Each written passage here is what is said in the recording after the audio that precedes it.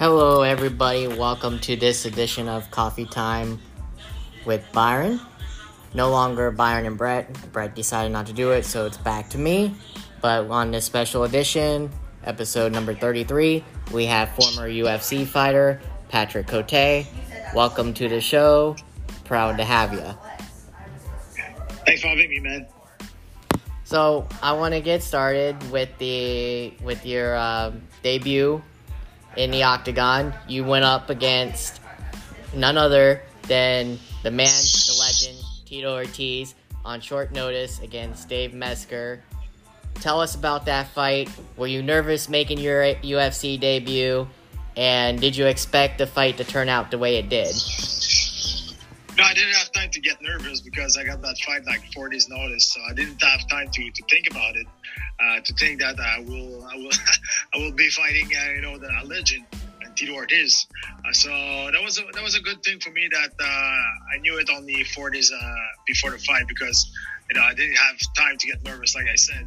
And I was young, I was naive, so we said yes to that fight. I didn't expect to win the fight, to be honest, but I wanted to give a good performance. I think that's exactly what I did. And at the end, I was still on my feet. Everybody thought that I will be out in the first 30 seconds. But I think I surprised a lot of people in there, and I had a great career after that because we said yes to that fight. Now you were on the Ultimate Fighter 4. That's how you actually, to be honest, made your debut, is that show. Take us through that experience, and what was it like being in that house with those other fighters? Was it as controversial as the show showed it, or behind the scenes, was it more controversial? That was a fun experience. I had 26 years old, no attached. So for me, no kids, no wife. So that wasn't easy for me, and especially at 22 years old, I served in Bosnia when I was in the army. So getting stuck in a million mansion house in Vegas, training twice a day with Randy Couture, eating 40 bucks steak every night, that wasn't that hard for me. That was pretty nice. That was it's you put all different character in a house, especially fighters together. For sure you're gonna have some beef, for sure you're gonna have some trouble, and that's exactly what they want. It's a reality show, so they take good fighters but with good character, good, crazy personalities. So that's the part of the game too. And that was nice. We had like Matt Serra, Pete Sell, Pete Spratt, Charles McCarty, Shorty Carter. That was a really fun season. So then after you made your debut on short notice against Tito Ortiz, you returned in 2005 and you lost your next 2 fights against Joe Dirksen and Chris Lieben, and then you made a comeback in the Ultimate Fighter comeback. Take us through that experience, going through those 2 losses, and then coming back in the Ultimate Fighter to prove yourself again. Yeah, actually, after my fight against Tito Ortiz, I changed weight class because I realized I wasn't that big international. Here in Canada, I was okay, but in international level, I was too small.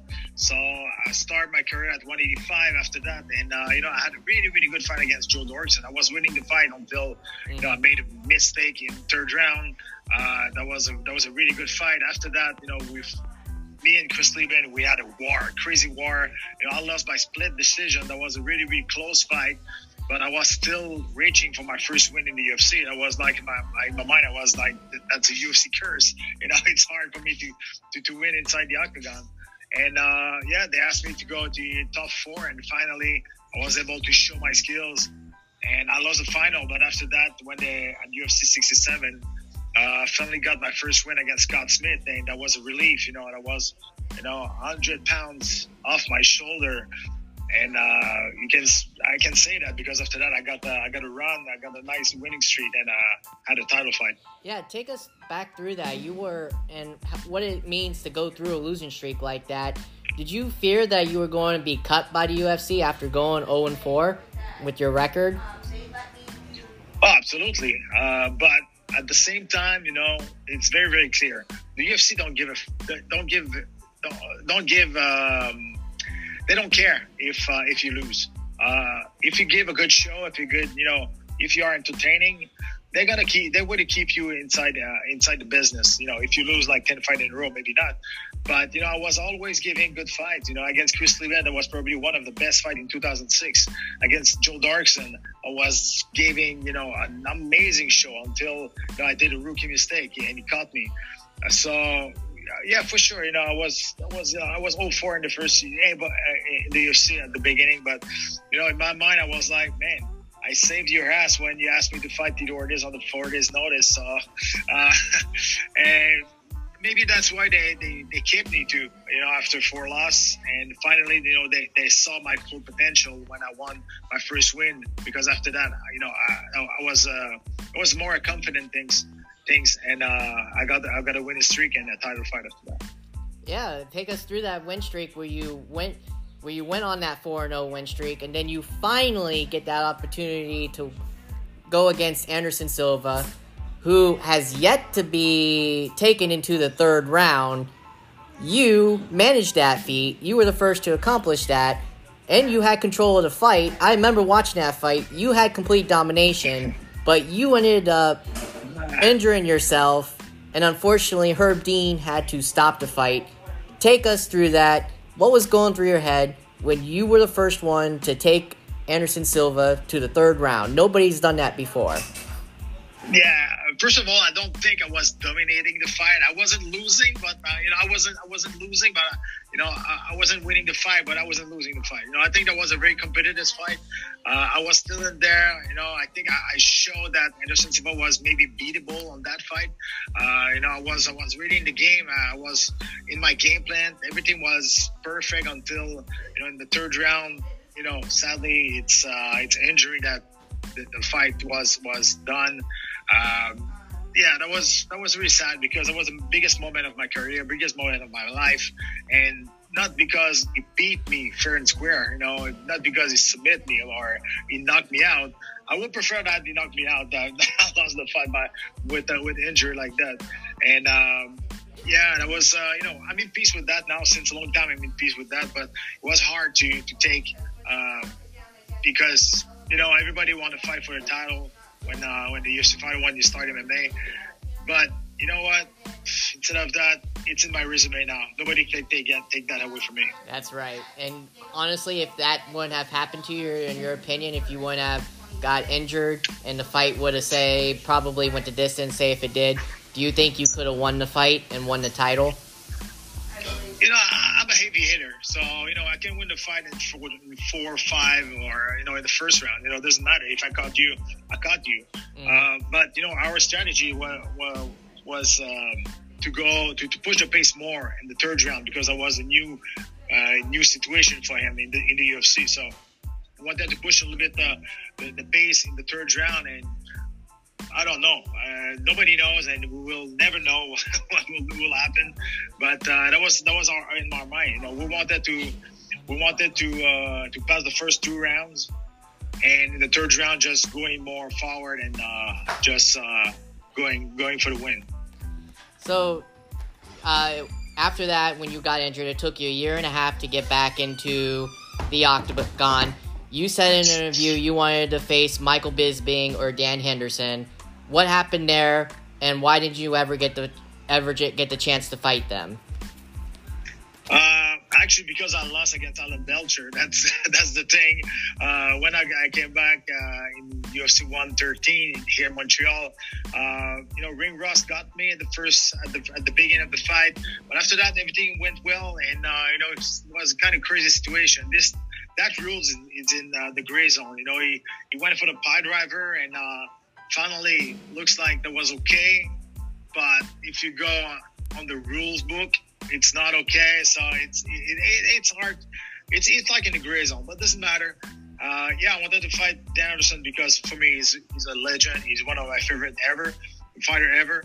And Bisping, now we're cool, now we're friends. But at that time we had some beef over web on Twitter too. We have some beef, and when in the show, I don't remember when, but that was a little bit intense between us. But right now it's okay. So then after you fought Belcher, and that happened to you. You tell me, take us through that fight again. You briefly got into it just now after you lost by rear naked choke. What was going through when the ref told you had landed on your face and not your head? What was going through your head? Did you really think you landed on your head and that cost you the fight, or what happened there? Actually, when I felt myself going, upside down, I tried just to put my face up because I didn't want that to get spiked on top of my head. I didn't want that to get paralyzed. Mm-hmm. That was a reflex. So that's why they told me that, no, he slammed you on your forehead, not on your head, but because it's my fault. I didn't want that to get slamming on my head first. And like I said, that's like in the gray zone. But they're right. That wasn't a spike. That was a slam on my forehead, but because of my fault, because I wanted to protect myself.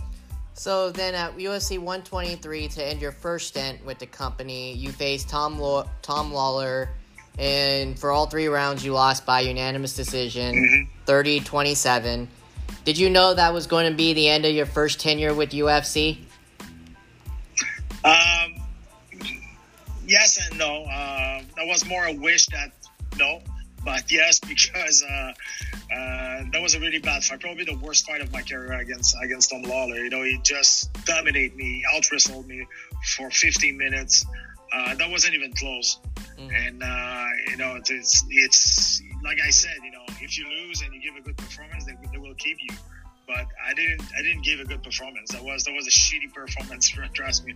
And, I wasn't surprised when I received my pink slip, but for sure that was hard to take.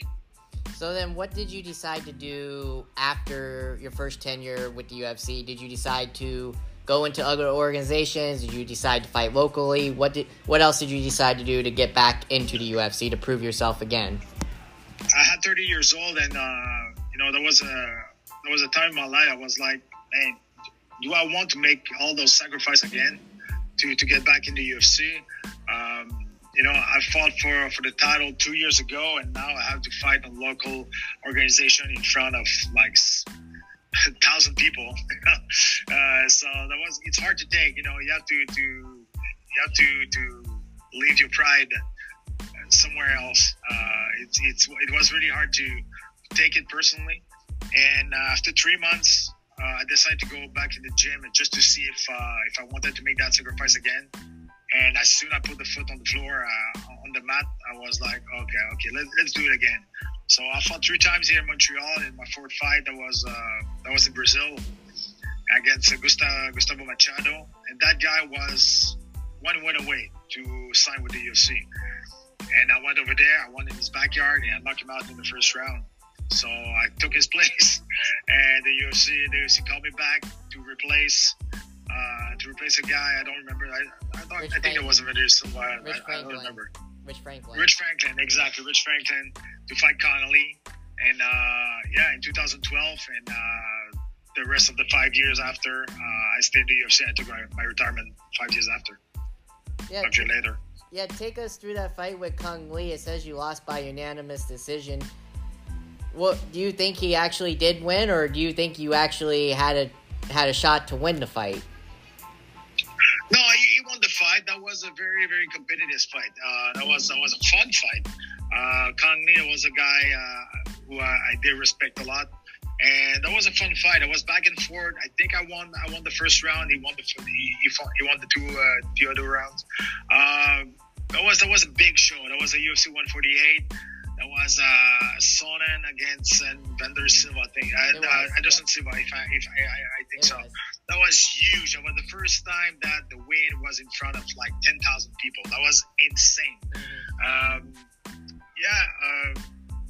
He won the fight, but that was very, very a fun fight and a good fight.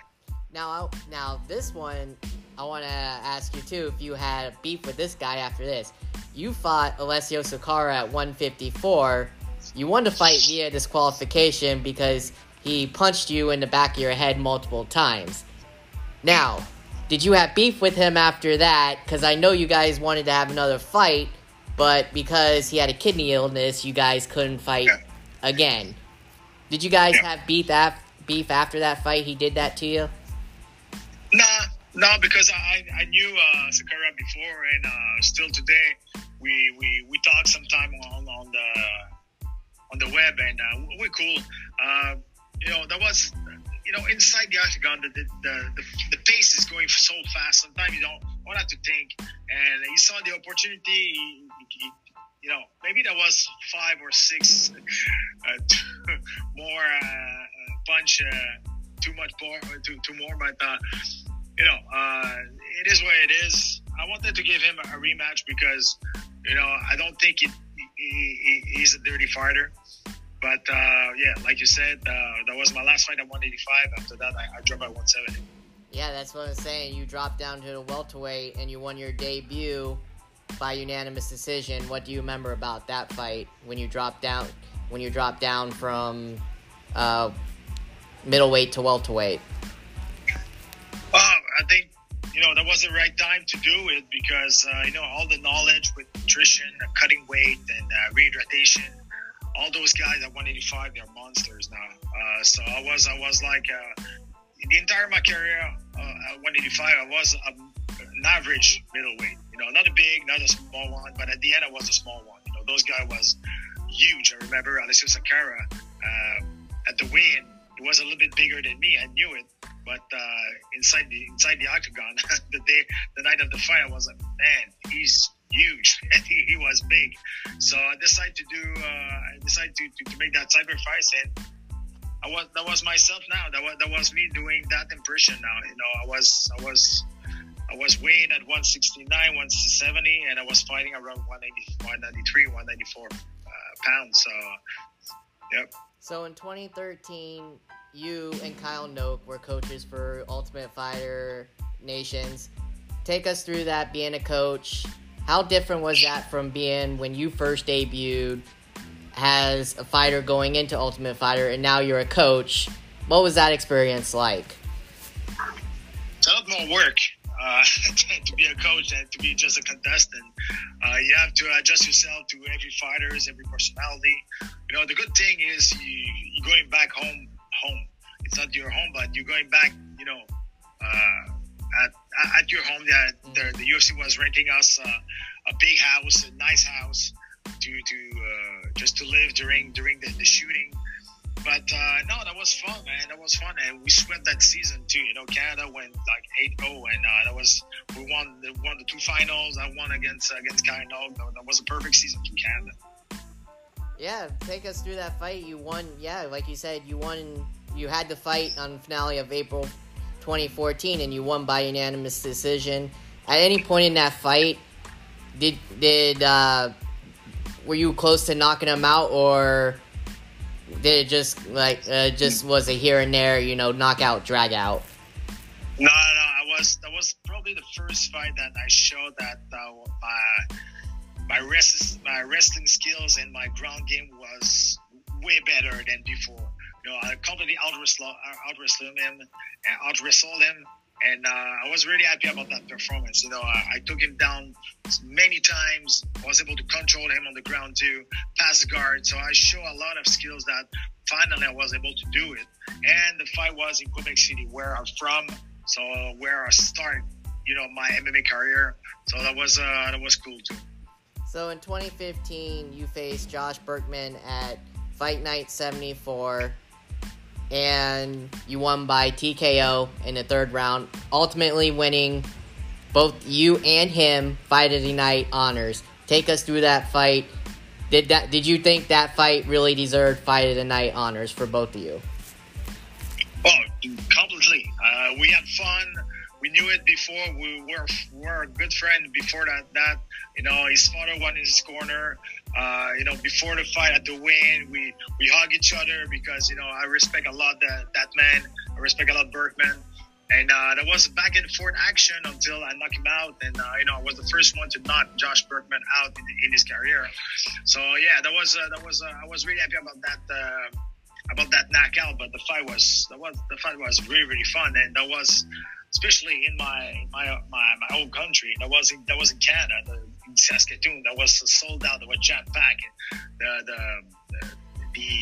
The crowd was insane, and yeah, we're really happy. Actually, I knew that we won the 50 Gs before him. So when I went back to the hotel, he was in the lobby drinking a beer, and I went to him and I said, "Hey man, no hard feeling, man. That was a crazy fight." And he said, "Yeah, it just sucked out. I got knocked down." I said, "Listen, I don't know if you know, but we won the fight of the night." He was like, "Shut up." I said, "For sure." And we start drinking tequila after that. So that was cool. There you go.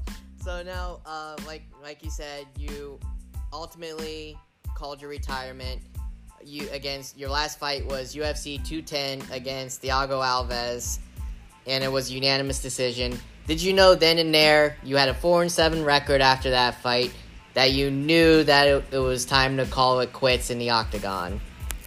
I knew it, that was my last fight. I decided that maybe 2 months before that fight.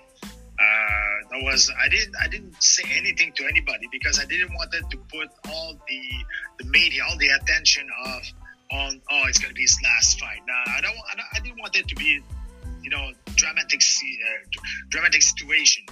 I didn't want it to share that to anybody. I wanted to live that selfishness. My last walking, my last cutting weight, my last fight, the last time Bruce Buffer is yelling my name. I didn't want to share that with anybody because I knew that was my last fight. I was like, man, I own that to myself. I own that to the last 15 years I made sacrifice to that sport. I own that to myself, that I don't want to share those moments with anybody. I will be the only one that know that it's the last time I'm doing that, the last time I'm doing that. So I will be able to enjoy it 100%. So not many fighters can say they've dropped it down to 3 different divisions. You're one of them.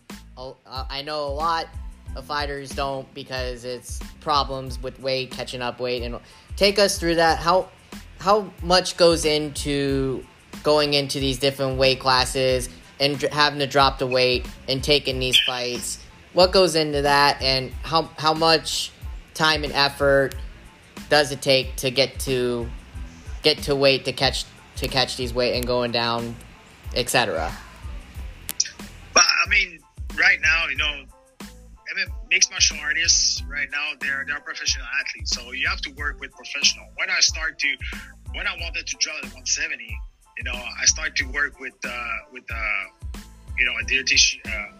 A guy who was taking care of my food, of my diet, or he was following me. He was taking my weight. He was I was doing some blood tests to know exactly what I was missing. So it's a science, and you need somebody, you need someone like that around you when you do that. And you know what? I felt amazing at 170. I had a nice run at 170, and but if I didn't drop at 170, I wouldn't fight, 5 years after that. I gave myself another maybe 4 years of fighting because I did drop at 170, because, I have the same skills of you. The size will make difference, so I 185 at the end. I wasn't too small to be very competitive at that weight class. Now, how is, obviously you got to meet a lot of him because he's always ringside for the fights. Dana White, how is he as a man? Is he as crazy as he says he is on TV?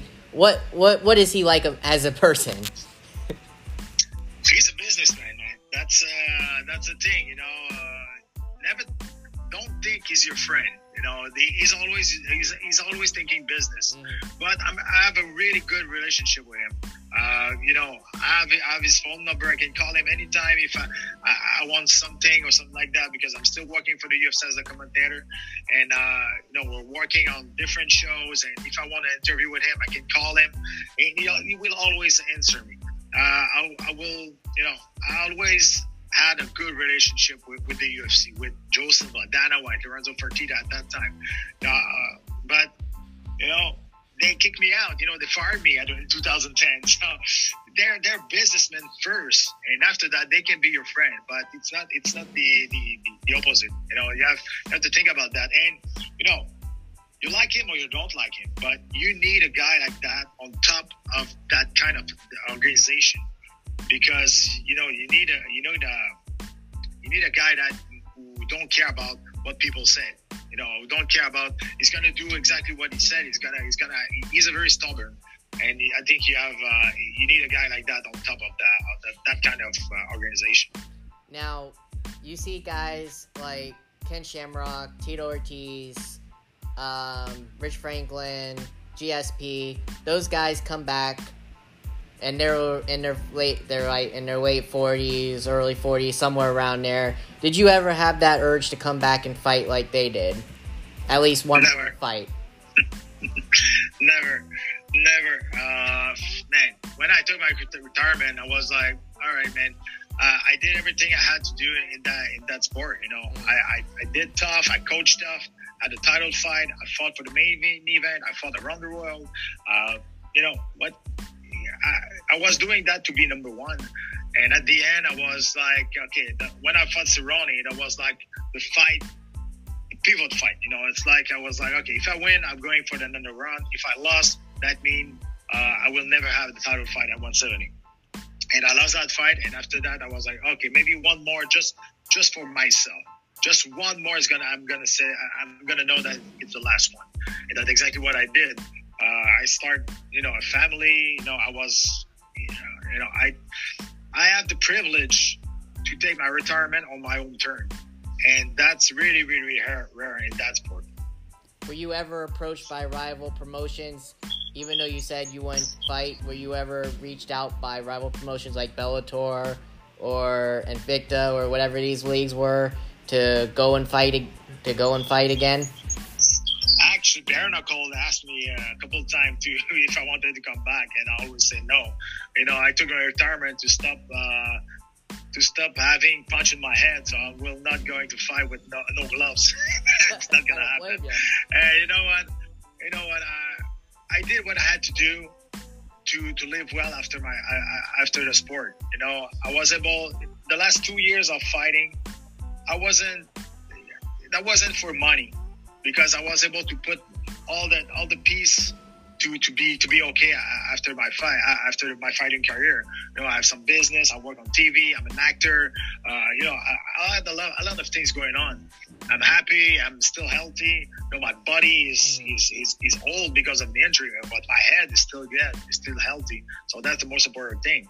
So at the end, I was like, okay, I'm gonna fight because I still love it. And when I woke up one day. And I was like, man, I don't want to go gym today. I was like, oh, okay, that's the red alert. That's okay. That's maybe time to stop, because you can't go fight only at 50% or 75%. It's too dangerous. It's too violent in that sport. So you have to be,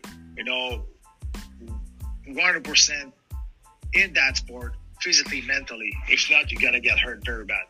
What's the preparation like? You said you're an announcer.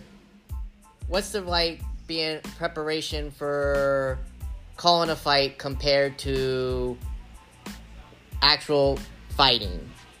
Is it as much work? What is it? What's it like?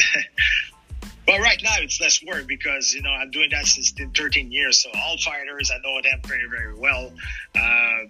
So yeah, it's preparation. But like I said, I'm doing that since 13 years. So it's pretty fun.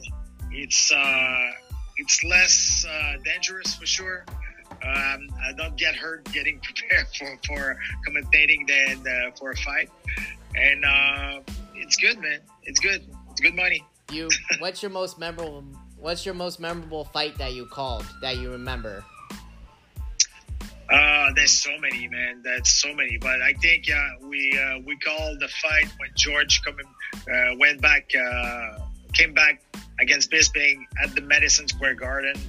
That fight was just unreal. The noise when George fight against Jake Shield at the Air Canada Center, the first time the UFC got 50,000 person in the stadium.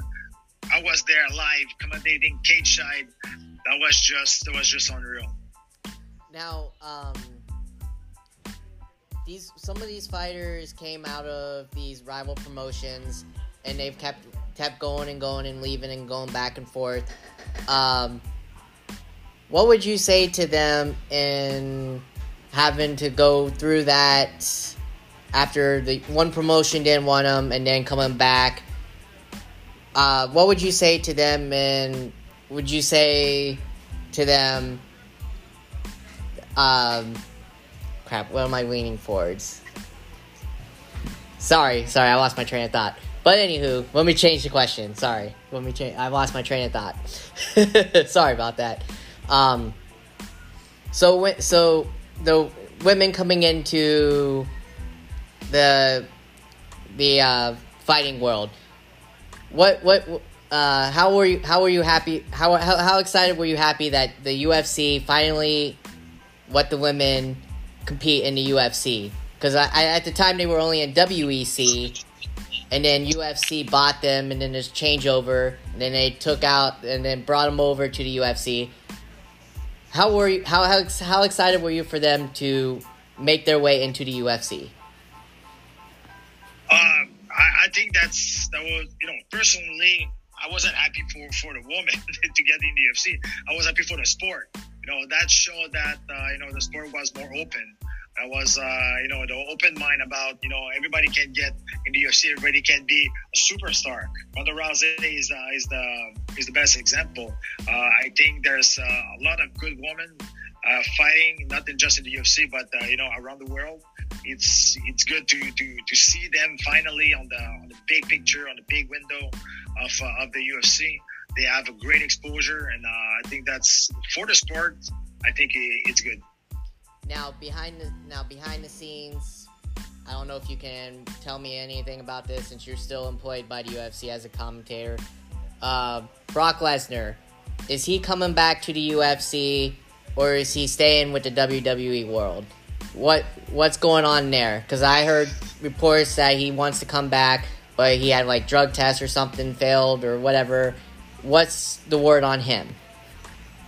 Well, actually, Brock Lesnar always failed the drug test. I don't know if you remember, but at UFC 200, they made special rules for him to fight. I'm not surprised if he failed a drug test. I have no information about him, but it's just it's at that stage, it's money talk. He wants more money. The UFC don't want to give him, and it's always like that. It's not about how many fights. It's not about who I'm gonna fight. It's about how much you're gonna give me, and how much I want to give you. It's like that. Now, besides from Bisping, is there a fight that you would have wanted to have in your career that you never had a chance to have? Yeah, sure. Against Robbie Lawler will be my dream fight. It was very close. And period of the time was very close that we're supposed to fight, but something happened. I think he got hurt or something like that. But Robbie Lawler is one of my favorite fighters of all time. I'm a big fan of Robbie Lawler, and I wanted to share the octagon with him because you put my style with his style inside the octagon for sure. It's fireworks. It's fight of the night for sure. So that's why I wanted to always wanted to fight this guy. Did you have any in your career? Did you have any serious beef with any of the fighters? Actually, me and Frank Mir, I don't think we'd like each other. There's a couple things happen, behind the curtain. But it's from my first fight in the UFC when I fought Tito Ortiz. He was a guest commentator. He was bashing me for 15 minutes. And after that, a different thing happened in the locker rooms and something like that. But me and Frank Mir, I don't think we're good. Now, have you told Chuck Liddell this? I saw this. You told Tito Ortiz that he was the tough, that his punch was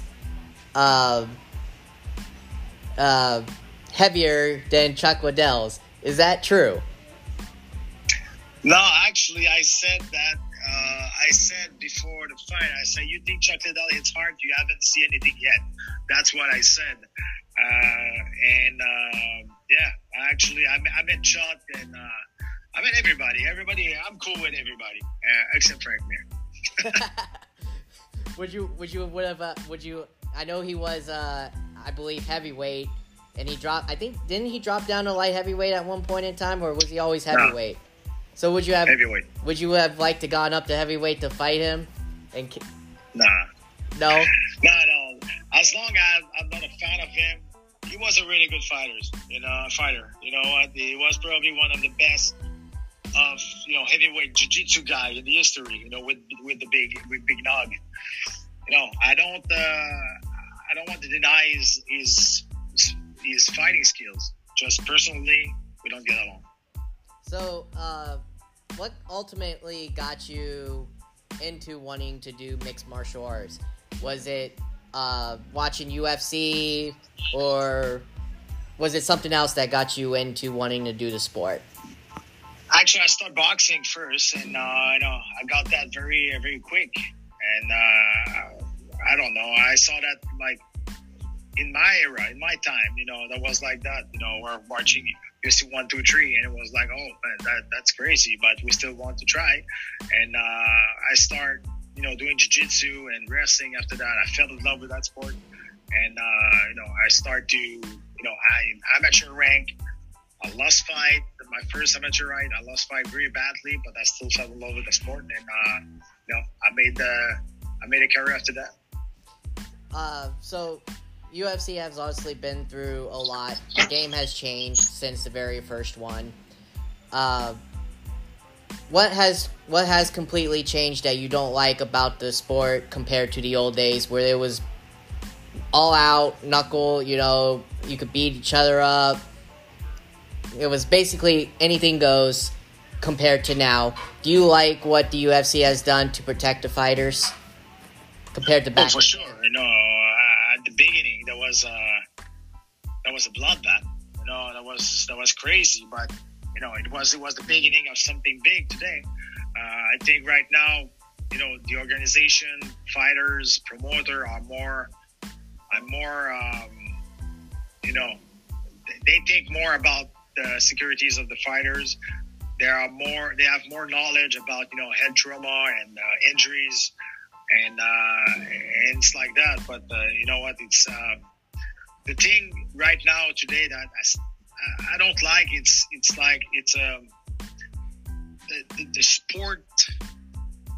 Like I said, the sport result is gonna go after what you're able to give as a show, because even if you have like a crazy winning streak, if you have 10 winning streak by decision, a guy who's winning 2 fights by spectacular knockout is gonna have a title fight before you because he's gonna sell more. Mm-hmm. So that's the thing that maybe I don't like, but I understand how the business works, and it's like that.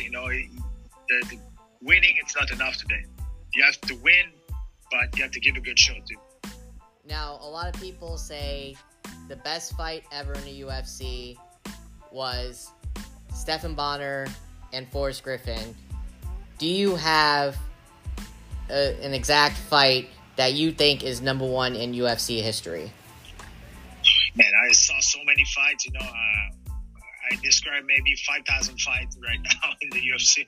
So I don't remember, all, but I remember Diego Sanchez against Gilbert Melendez was insane. That was crazy. Duo Choi against Cobb Swanson. That was in Toronto. That was just unreal. There are a lot, man. There's a lot of fight. Robbie Lawler against Rory McDonald. That was insane. The second one, I think so. There's so many good fights. I can see. I understand that the best fight in history, people say that's Bonnar and Griffin, the first one, because that's the fight who saved the UFC. Mm-hmm. That's after that fight, the UFC went. That went like a rocket launch. That was crazy after that. Mm-hmm. So, what was the craziest knockout that you've ever seen or been a part of?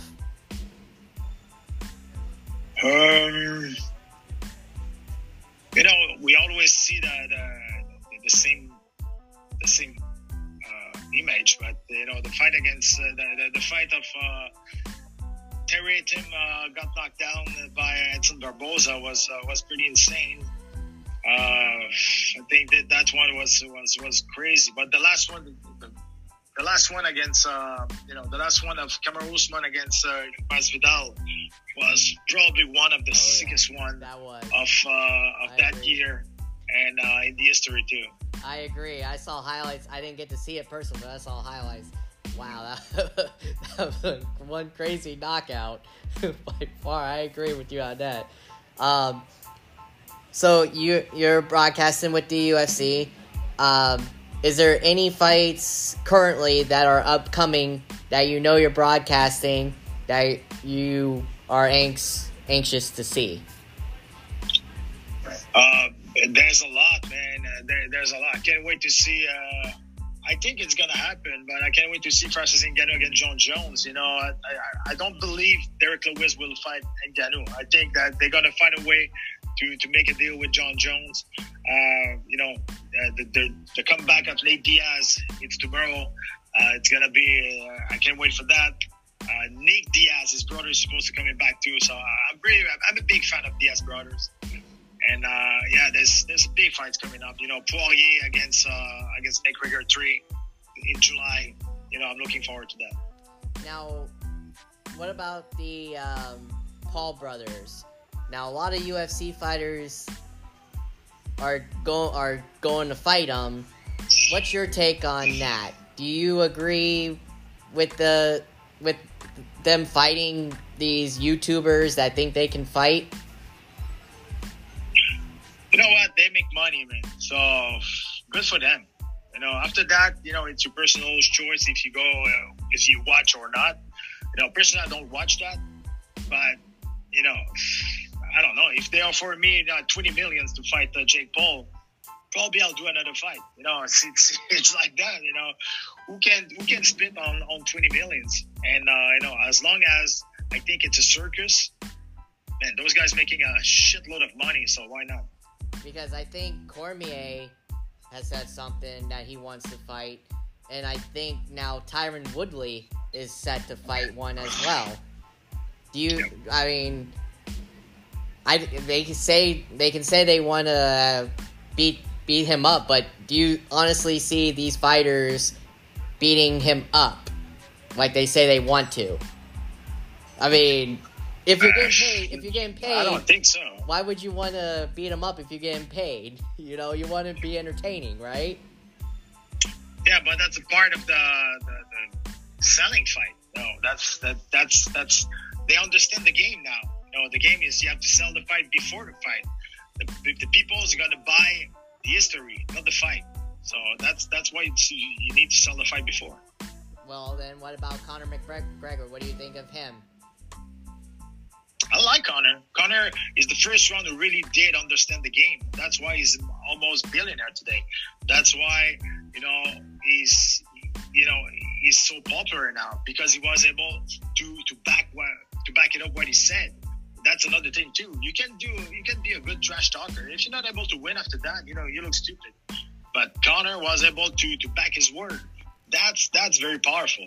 A lot of people want to see him and Khabib fight again. Do you see that ever happening again? Or do you see Khabib, as he said before, not wanting to fight again? It's not going to happen, and I don't want to see that because McGregor is going to lose again. I actually agree, but he wants it. I don't know why he wants it. I guess to prove that he can beat him, I guess. I don't know, but I think you're right on that. There would be no point, and I don't blame Khabib for not wanting to take that. Khabib is out. Khabib is out. He's full of money, and he's in peace right now. It's okay, man. Yeah, do you still see them as a hated rivalry between them two, or is there respect between them now after their two fights that they've had? Well, I think the respect is there because they made a shitload of money together.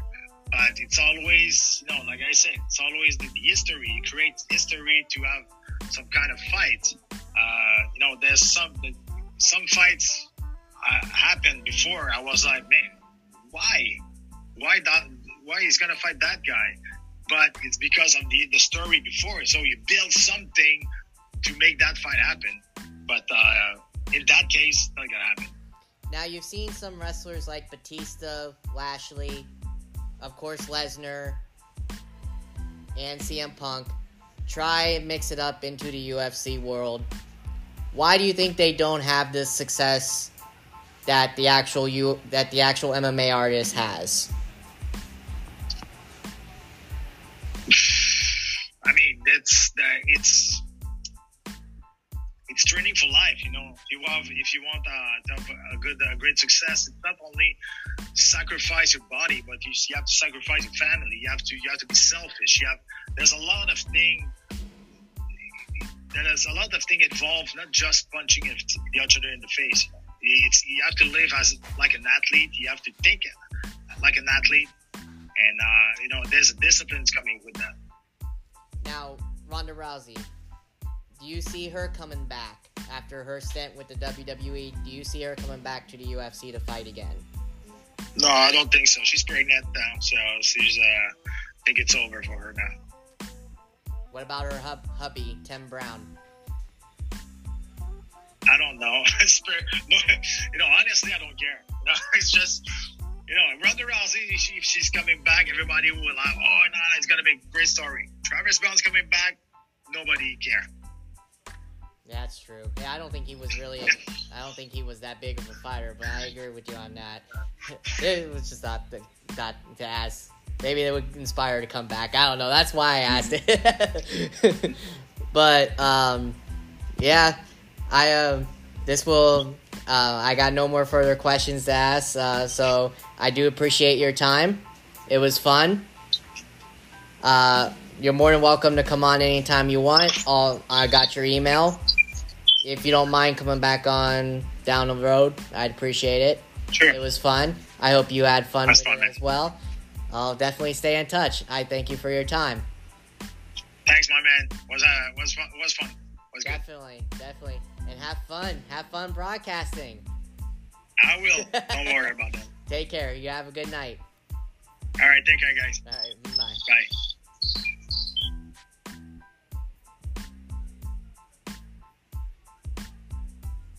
Patrick Cote, everybody. This concludes episode number 33 with Patrick Cote, UFC fighter. Great conversation. We might be back on next Tuesday. I don't know yet. We'll see. I will let you know. But it was a great conversation. You all have a good night, and you take care.